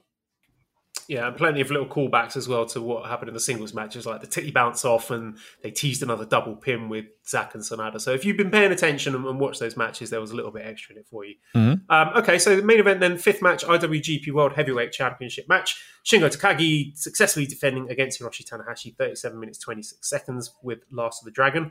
So, yeah, Damon, your thoughts on the main event, please? Fucking loved it. Absolutely fucking loved it. And to me, it was special because, again, being a big Hiroshi Tanahashi fan that I am, you feel like these Tokyo Dome main events are going to be few and far between at this point moving forward in his career. And for him, and I know a lot has been made of him getting the call, a lot of pressure being put on him to deliver just days before, was special. And I feel like that main event, in front of how many ever people, 5,000 people that were in that building, it was the building, and it was the event, and it was maybe even the challenge of doing it again at a big time level, on a show where you knew New Japan counted on him to be that guy. Now, as a side note, I think it's kind of weird that, and weird might not even be the best word, but the way that this whole Kota Ibushi situation has been handled is like, you knew the guy was sick. And you knew the guy. Sorry, can I jump in with a question? Please, because yeah. this might illuminate something. So, Vase Collector says, what do you make of this aspiration pneumonia scenario with Ibushi? It's not a super well-known diagnosis. However, I can tell you secondhand that it's no laughing matter. Right. To be honest, I feel comfortably labeling this as labour exploitation. I'm completely put off that Ibushi isn't simply getting the months really needed to recover from something like this. Like Ospreay, Kota needs to protect himself, but culturally, I worry it's just not as easy. Most will skip over this, but from health and labour rights point of view, I find it so disappointing. Okay, again, I mean, I'm thinking of it from a dopey pro wrestling perspective, but I think we're in the same train of thought here. Like, they knew if this were the case, this diagnosis, right, that there was, even if he recovered, he physically was not going to be able to get into a ring and perform at a high level. I mean, that shit'll knock you on your ass. And you need a little bit of time to recover, even after the fact that you're recovered. So New Japan knew this for a while now. And I kind of felt like I was being stringed along, knowing full well that Kota Ibushi wasn't going to be there. And again, every indicator and every word that we got, and again, it wasn't from a physician from New Japan. It wasn't like we were on the phone with fucking doctors. But, nobody seemed too concerned. Let's put it that way. Everybody felt like this was going to happen. But my point is that somebody knew. Somebody knew that there was no fucking chance in hell that this was going to happen. And it felt like we were strung along to the very end. That being said, here comes Hiroshi Tanahashi, a guy who, let's be honest, if we believe everything we read and everything we hear, is a guy that saved New Japan Pro Wrestling. Right? Is a guy that was the guy that held up the company for many years. And then as New Japan grew and grew and grew, it was on the back of Hiroshi Tanahashi. And now that he's, dare I say, in the twilight of his career, for him to go out there, and again, all those things that could be looked at as a negative. Not a full house. It's not the same Tokyo Dome. Didn't matter. It was the Tokyo Dome. It was his building. And he was not going to disappoint. And what this did to me was solidify the fact that he is, hands down, it's going to be hard for someone to argue this point off of me. He's the greatest pro wrestler of my lifetime. There really isn't anyone else who could do what he does at the level that he does, as smartly as he does, than him. The fact that he made us all bite on that near fall with the Kamigoye and the high fly flow. And this is a last minute replacement. Yeah. Everyone knew that Shingo's winning, but at that moment you thought, holy shit. He's done it. Yeah, he's done it. Joel, I think those words came out of my mouth. He's done it. When he hit that Kamigoye, which, how about that? Like, just to have that spot in your head to be like, all right, we're going to do that. And then climbing those ropes.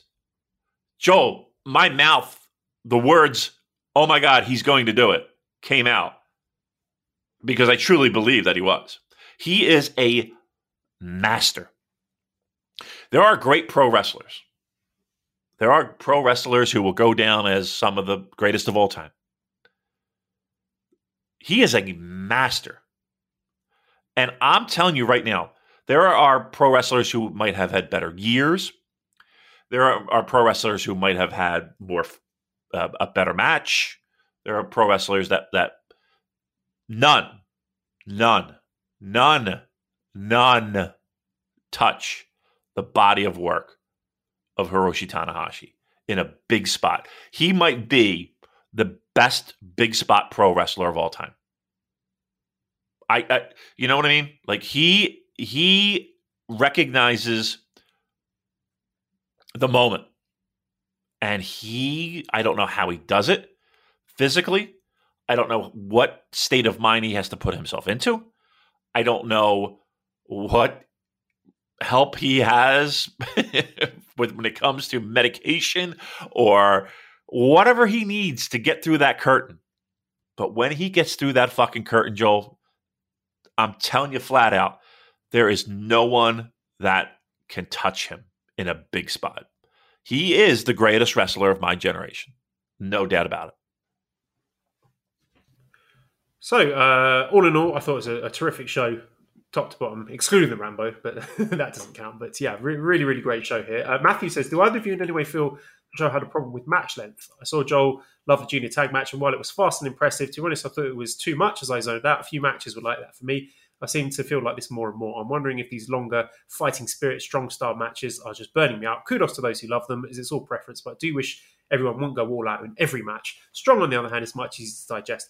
I think sort of match length is one of these things that is not inherently good or bad in and of itself. Correct. It's does the match justify it, or are you just filling time? And a lot of these shows where they've spread everything really thin and they've put stuff as a main event, which in a normal year wouldn't be a main event, and they're stretching it out to be 30 minutes plus just because it's a main event and they feel that that's how long it should be to send the fans home happy, then you can see the seams there. And then that's where I've got a problem with it. I don't think anything on this show was egregiously long. I think the tag title match justified its length, personally. And, main event, 37 odd minutes of main event at Tokyo Dome, fine. No problems with that. So I don't think it was a problem with this show. I mean, I had problems with it just because of my family circumstances, but that wasn't a fault of the way the show was structured and built tonight. Ghetto's calling, Joel. What's the home situation like? We're thinking about going long. No, mate. Take it home, boys. It's just crying. Right. Again, if we're talking about ELP Rocky Romero, okay, you know what I mean. Like, there's no reason to go 30. Even Zach and the double pin thing, and that felt like it went. The tag match itself. Okay, you can argue. It didn't bother me one iota. And this match, no, certainly not. I mean, that can go 30-something minutes, no problem whatsoever. Let me ask you, what didn't really hear about the match itself. Where would you put this match in Hiroshi Tanahashi's catalog of Tokyo Dome main events? I really liked it. I thought it was a really good match, but it was sort of emblematic of this feeling we're getting about New Japan in 2021, that it's great matches in a vacuum, right? And, that was by circumstances here. They didn't have time to build up and there wasn't much story going into it, but it's the kind of match that I watch and think, wow, that was really good, but then I'll forget about it pretty quickly. So right. I think he's had more memorable and emotional matches at the Tokyo Dome. I mean, for me, it's better than the Jay White match he had at Wrestle Kingdom 12. Not as good as the Kenny match at 13. I really enjoyed the Jericho match, actually, at Wrestle Kingdom 14. What was he doing? What did he do at Wrestle Kingdom 15? Who was he wrestling this year? The one that just passed? Yeah. He did Okan. Oh, yeah, of course. It was better than that. I would say comfortably in the top 10. Right. Maybe sort of knocking at the door of top 5. Right. The problem that I had, again, and it's not a problem. Can I ask you this? I know we're anti-snowflake stars, blah, blah, blah, blah, blah. Can I ask for a star? Yeah, I'll give you 4 1/3. 4 1/3. It was a bit better than 4 1/4. I saw a lot of But people not throwing quite around good enough fives. to run You know, Yeah, I can't argue with that. I mean, you feel how you feel, but I just if they'd been able to build up to it properly, which wasn't their fault, and if it had been in a full Tokyo Dome, which again, not their fault, then I might have gone higher on it. But those things are important to me. they are, and they help. The problem was, and again, you had to make your own magic in there, right? You didn't have the benefit of a crowd going nuts. You didn't have the benefit of a packed house losing their mind. You know I what had it a packed house and a wife going nuts, so that certainly added some drama to it. Sure, right, okay. You know what it reminded me a lot of, truth be told, and then not just because the crowds look eerily similar. It did remind me of Dallas against Okada. It did remind me of that a lot. I was watching that the other day, and I still marveled that Dallas crowd was one of the best pro wrestling crowds I've ever been around. The fact that they for like 3 or 4 minutes, everybody was on their feet, just being like, "Okay, we recognize what we're seeing here. Thanks, this is awesome." That was a pretty good moment. But anyway, yep. I'm not giving it 5. But I will say this: I'm at least 4.5. I'm at least 4.5. I thought it was really great. So, yep, great show. I thought the show was great. And here's the thing: on paper, Joel, I think we kind of knew it was right. We found it hard to believe that this show was going to shit the bed. Yeah, they don't miss with these, do they? No. Even, backs to the wall, they can deliver a great show. And yeah, great moment for Shingo Takagi, who's someone who I didn't think we would ever see him winning a main event at the Tokyo Dome. This is not quite a Wrestle Kingdom, but who knows what the future holds. But still, even in spite of that big feather in his cap, I have a treat for you, Dave. We've got a question from Antonio, who wants to pick our brains about the events that took place after the main event, where Evil attacked Shingo Takagi. Right. So Antonio says, and I quote, "Saw Wrestle Grand Slam, very good show, expect Evil part. But speaking of, saw lots of complaint about, which I agree, tough. Which my question, a continuation of other question, which is asked H Guys Beth, who currently has more say in the NJPW booking, is Gedo or Dick Togo? That's my question." So I love that he follows up with "That's my question." I know that's your question. That's his question. That's a great question. That's the question. Just leave it at that. It's like when your dad texts you, or something like that. This is your dad. I know it's your. I know who this is. Right? It's on my phone. And I love Antonio. What do you think of Antonio? You love it? Every time I see a question in the Twitter thread, I get excited. Me too. It's always a good one, and it's always fun. You know what, Antonio? You might be our favorite listener. What do you think of that? What do you think of that? Huh? I want you to go to your friend. I want you to turn. As you're listening right now, if you're in your room, if you're in the car, wherever you are, I want you to turn to the person right next to you, and I want you to point at your listening device, and I want you to say, "I'm the number one fan. I'm the number one listener of the Super J-Cast." And you can wear that proudly wherever you go, right? Make a little badge. Yeah. We'll sign off on it. Get a t-shirt and wear that to the bar or the club. And the ladies, Antonio, you're going to get laid. Antonio, can you send us, I want to know what Antonio's life's like, is what I want to know. I'm curious about Antonio. Should we get him on the show? Now that we've got Zeg. Now we got the Zeg. Yeah, we can pop him right on.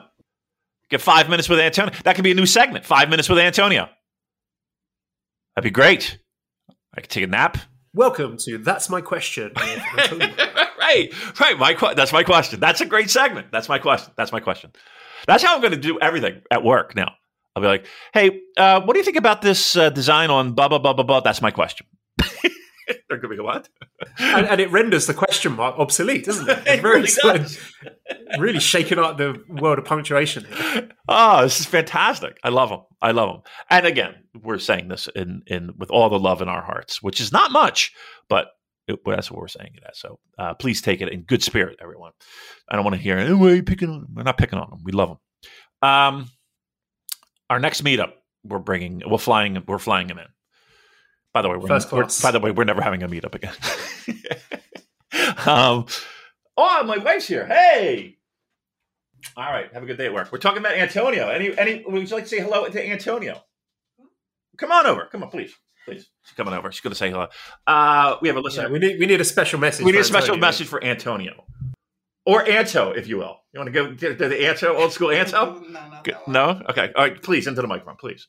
Have a wonderful day. Who? Antonio. Have a wonderful day, Antonio. I don't know if you heard that. Right? And that is her comment. That is her comment. All right. Where were we? What were we talking about? Booking. Yeah, it's a committee. I mean, there's a lot of voices in the room. If the rumors are to be believed, Dick Togo is a new voice at that table. A lot of people want to point the finger at him for the parts of New Japan that they don't like. But, those things have always been there. I'm not excusing them or saying that they're good, but I think it would be misleading to say, cheating heels only started when Dick Togo entered the room. Right. I mean, again, he's a voice, as you described, he's a voice in the room. But to be very clear, this is still Ghetto's ballgame. Like, he's still, everything will pass through him. And there might be there might be things where he's just like, "Oh, look, you take care of this segment. I got bigger fish to fry." But that being said, I mean, make no mistake. He's still the guy, and everyone reports to him, and that's it. All right, we've got a big show coming up August the 1st at Korakuen Hall. We have a Yuya Uemura send-off match versus Kazuchika Okada. Yota Tsuji send-off match versus Tetsuya Naito. He finally got his Naito match. Good for him. Yep. And we also have the Never Six-Man titles on the line with Ishii, Yoshihashi, and Goto defending against, check out this team, Damon, Minoru Suzuki, Zack Sabre Jr., and Taichi. I cannot wait for that one. I think that is a team that is worthy of dethroning these excellent Chaos champions. And I will be a little bit sad for them when it happens, but I think there's a good chance of it happening here. Wow. And they would be worthy challengers. So really excited about that Never Six-Man match. And Louis says, any idea where Tsuji and Uemura might land for their excursions? My bet is one of them ends up at the LA Dojo as well with Narita. So yeah, I could see maybe Yuya Uemura ending up at the LA Dojo. Yota Tsuji, I know he had his heart set in Mexico, but I don't think it's going to happen. I think the UK Rev Pro will be a good landing spot for him. Yep. So yeah, that's quite a tasty show, August 1st. It is. How about this one, though? So if they do swap out those Never Six-Man titles, which, again, are always a highlight at this point, we would have double champions, correct? That is correct, yes. But I don't think that would be a problem because I don't think there have been many shows in recent history where both of those titles have been defended on the same show. Okay. Now, correct me if I'm wrong as well. At the end of the tag team championship match in which the Tekkers regained the title, we saw Yoshihashi and Goto in the ring with a little challenge. I saw some pointing fingers back and forth and all that stuff, right? And we're probably going to have a three-way dance-a-row, right? We have. I'm going to come on to that because we have some match announcements for Wrestle Grand Slam. Okay. My point being is this, Joel, is that what if six-man titles, Chaos successfully defends, beats Suzuki to kind of strengthen the challenge, so to speak, for the tag team champions, right? So they beat them in a six-man. Now it's, okay, well, now we really deserve our shot, so away we go. So that's the way I'm going to go. That's the route I'm going. I'm saying Suzuki can win, and Yoshihashi absolutely loses it. He's heartbroken that they took away the title that meant everything to him. And he just like fucking caves their heads in with his staff. There's blood everywhere. And he's like, you took my title. I'm going to fucking take yours. Wrestle Grand Slam at the MetLife Dome. I'm coming for your heavyweight tag titles. I'm going to take them away from you. You fucking cunt. Hey, come on. Language. Kevin Kelly. Can you not imagine Yoshihashi cutting that promo? So great. Yeah. Oh, that'd be something, wouldn't it? Yeah, he goes berserk. That's what he needs. It's like East End Cockney gangster. I'm gonna find you where you live. I'm gonna break your fucking legs. He's wearing track pants, I'm gathering. Adidas track pants. Never. All right. I cut you off. I'm sorry. Right, more news here. So starting August 7th and going until August 17th at Korakuen Hall, we have a Super Junior Tag League. And here are the teams that will be taking part. We've got Tiger Mask and Robbie Eagles, Dick Togo and Gedo, Master Wato and Ryusuke Taguchi, Yoshinobu Kanemaru and El Desperado, Roppongi 3K Shonyo, El Phantasmo and Taiji Shimura. I was about to say, what's Bobby Fish doing? Is Bobby Fish available? Kyle O'Reilly? Can the Dark Order cut some weight? Is it too short notice? Do me a favor. Just because I'm a glutton for punishment. One more time. Read off those stellar junior tag teams participating in this tournament. So we've got Tiger Mask and Robbie. Okay. Togo and Gedo. Oh. Wato and Taguchi. Oh. Kanemaru Desperado. Roppongi 3K. Phantasmo Ishimori. Must watch TV, huh?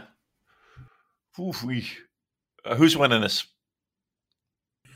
It won't be Phantasmo and Ishimori because they are the title holders. So it won't be Eagles and Tiger Mask, right? No, I don't think, because obviously Robbie's busy in singles action. Yep. So Gedo and Togo out. Just Roppongi 3K. Just say it. What to do?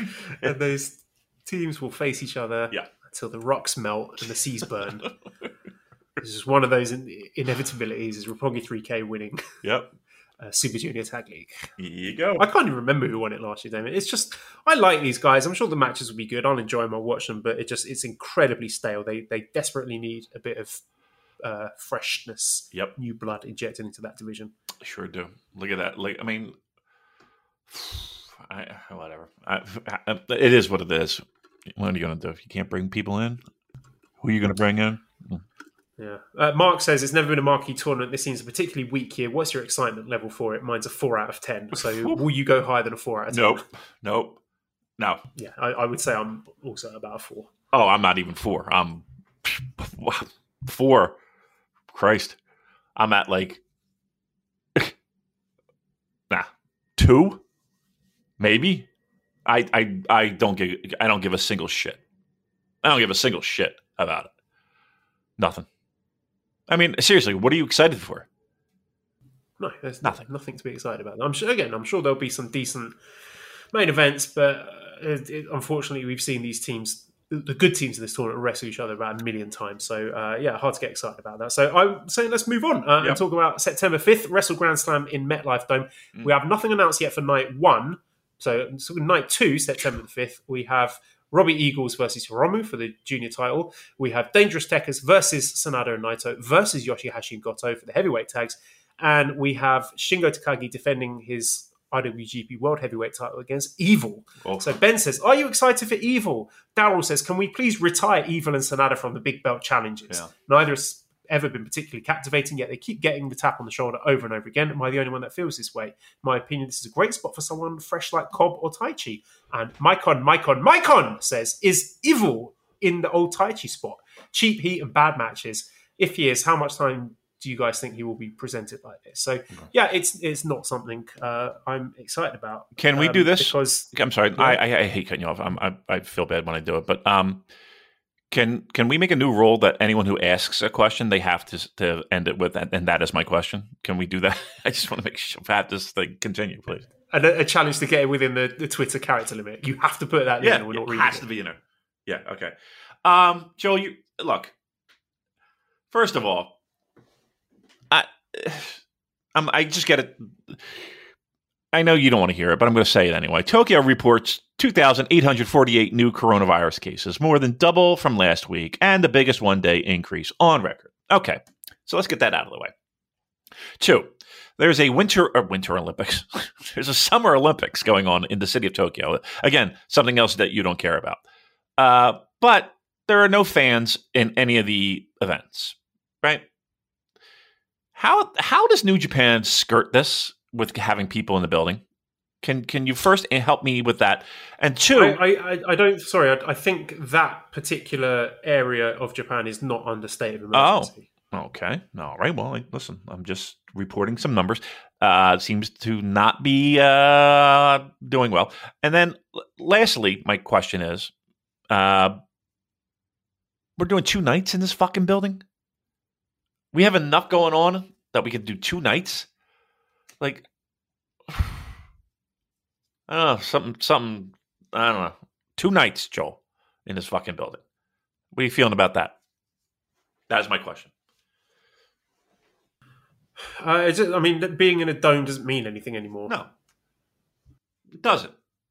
Okay, but 2 nights, like somebody had to say, okay, let's do 2 nights, and nobody said that's dumb.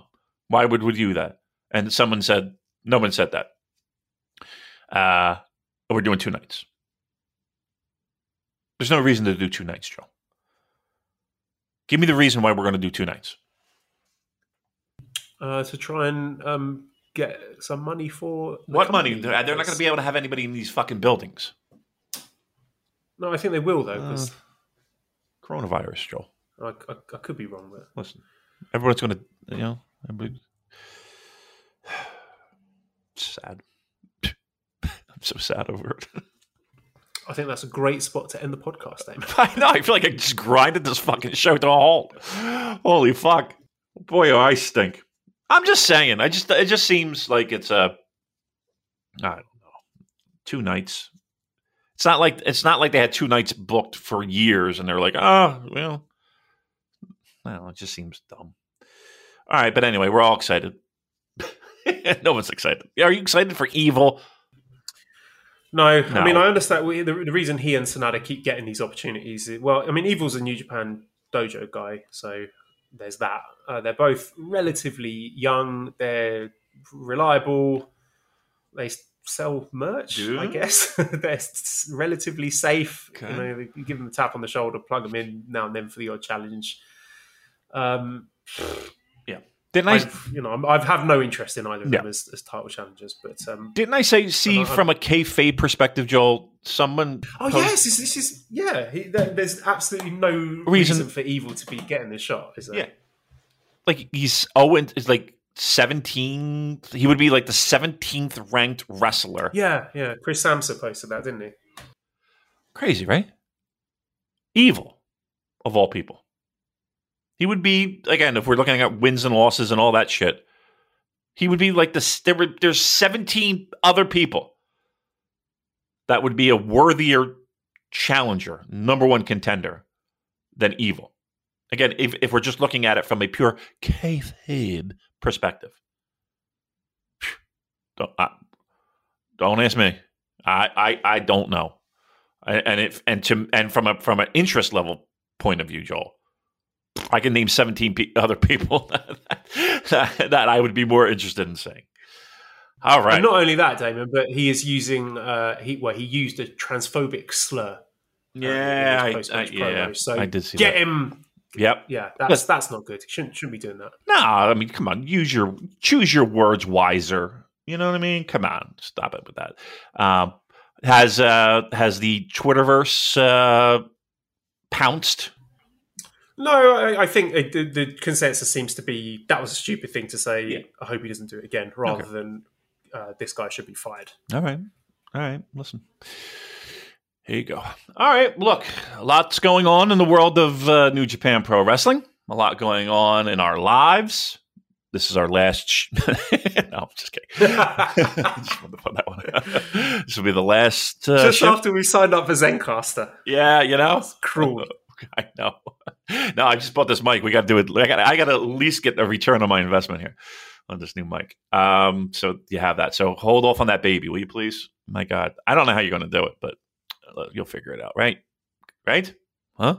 Okay. Here's an idea. Hopefully by then I will be back at work properly, and I can just stay late and be like, "Oh, I've got a meeting." That's the point. That's a good point. That's what you do. You know what? She's been very quiet. everybody's been very quiet. There hasn't been really a distraction. She is listening to nursery rhymes. There it is. That's her favourite thing. I can hear it as a two fat gentlemen met in a lane. Like it's playing now. How do you do? That's so great. She's got a few new words. Instead of saying, instead of pacify, we say dummy. So instead of saying dummy, she says nanny. Okay. And instead of saying nappy or diaper, as you would say in the US, she says pappy, which I find a bit insulting, but we're working on that one. Insulting, but appropriate. Yes, because I'm also full of shit. Oh. And on that note... Wrap it up, Joe. Wrap it up. Strong. New Japan Strong. Wow. We had... It was fine. The show was fine. It was just perfectly good TV wrestling. But we have our finalists for the Tag Team Turbulence. And I guess Good Brothers against... Dickinson and King, yeah. Who do you think is going to win? Let's have your quick prediction for the finals. I hope it's Dickinson and King. I would do anything to have it. Yeah, I'm going to be rooting for them for sure. But,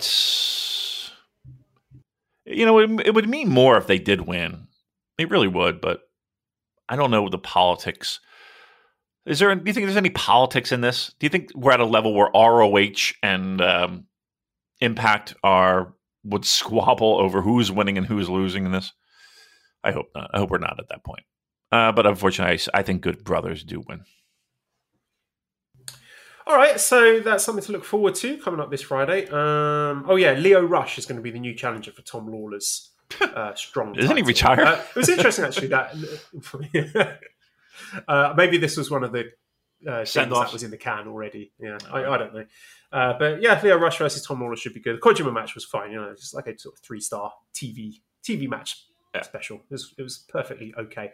Okay, well, I'm going to get out of here because it's time to do the plugs. redcircle.com/shows/super-j-cast. Who'd like to throw some money to help pay this Zencastr bill and for Damon's new microphone.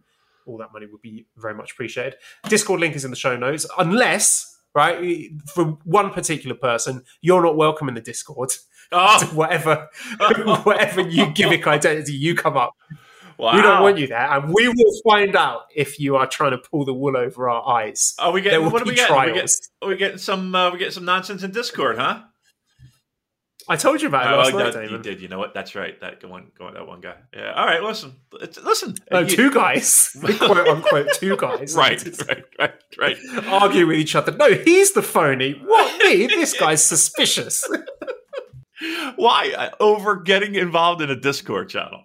Unbelievable. That's how good our Discord is. Yeah. People willing to make multiple alternate accounts to argue with each other simultaneously on separate devices. No, I can't show you my Twitter account. Oh my Lord, the drama that we have that I don't want any fucking parts of. All right, but if you want a part of that fucking drama, link is in the show notes. At Cobra Kai and ProWrestlingTees.com/SuperJcast if you want to buy one of our t-shirts. Antonio, your t-shirt design will hopefully on the way. We'll be working on that. This big thanks to editor Dan. Find him on Twitter at LousyHero219. Subscribe to the Voices of Wrestling Podcast Network for other great shows. Give us a 5-snake review on iTunes. Follow us on Twitter at SuperJcast. Thank you everyone for listening and goodbye.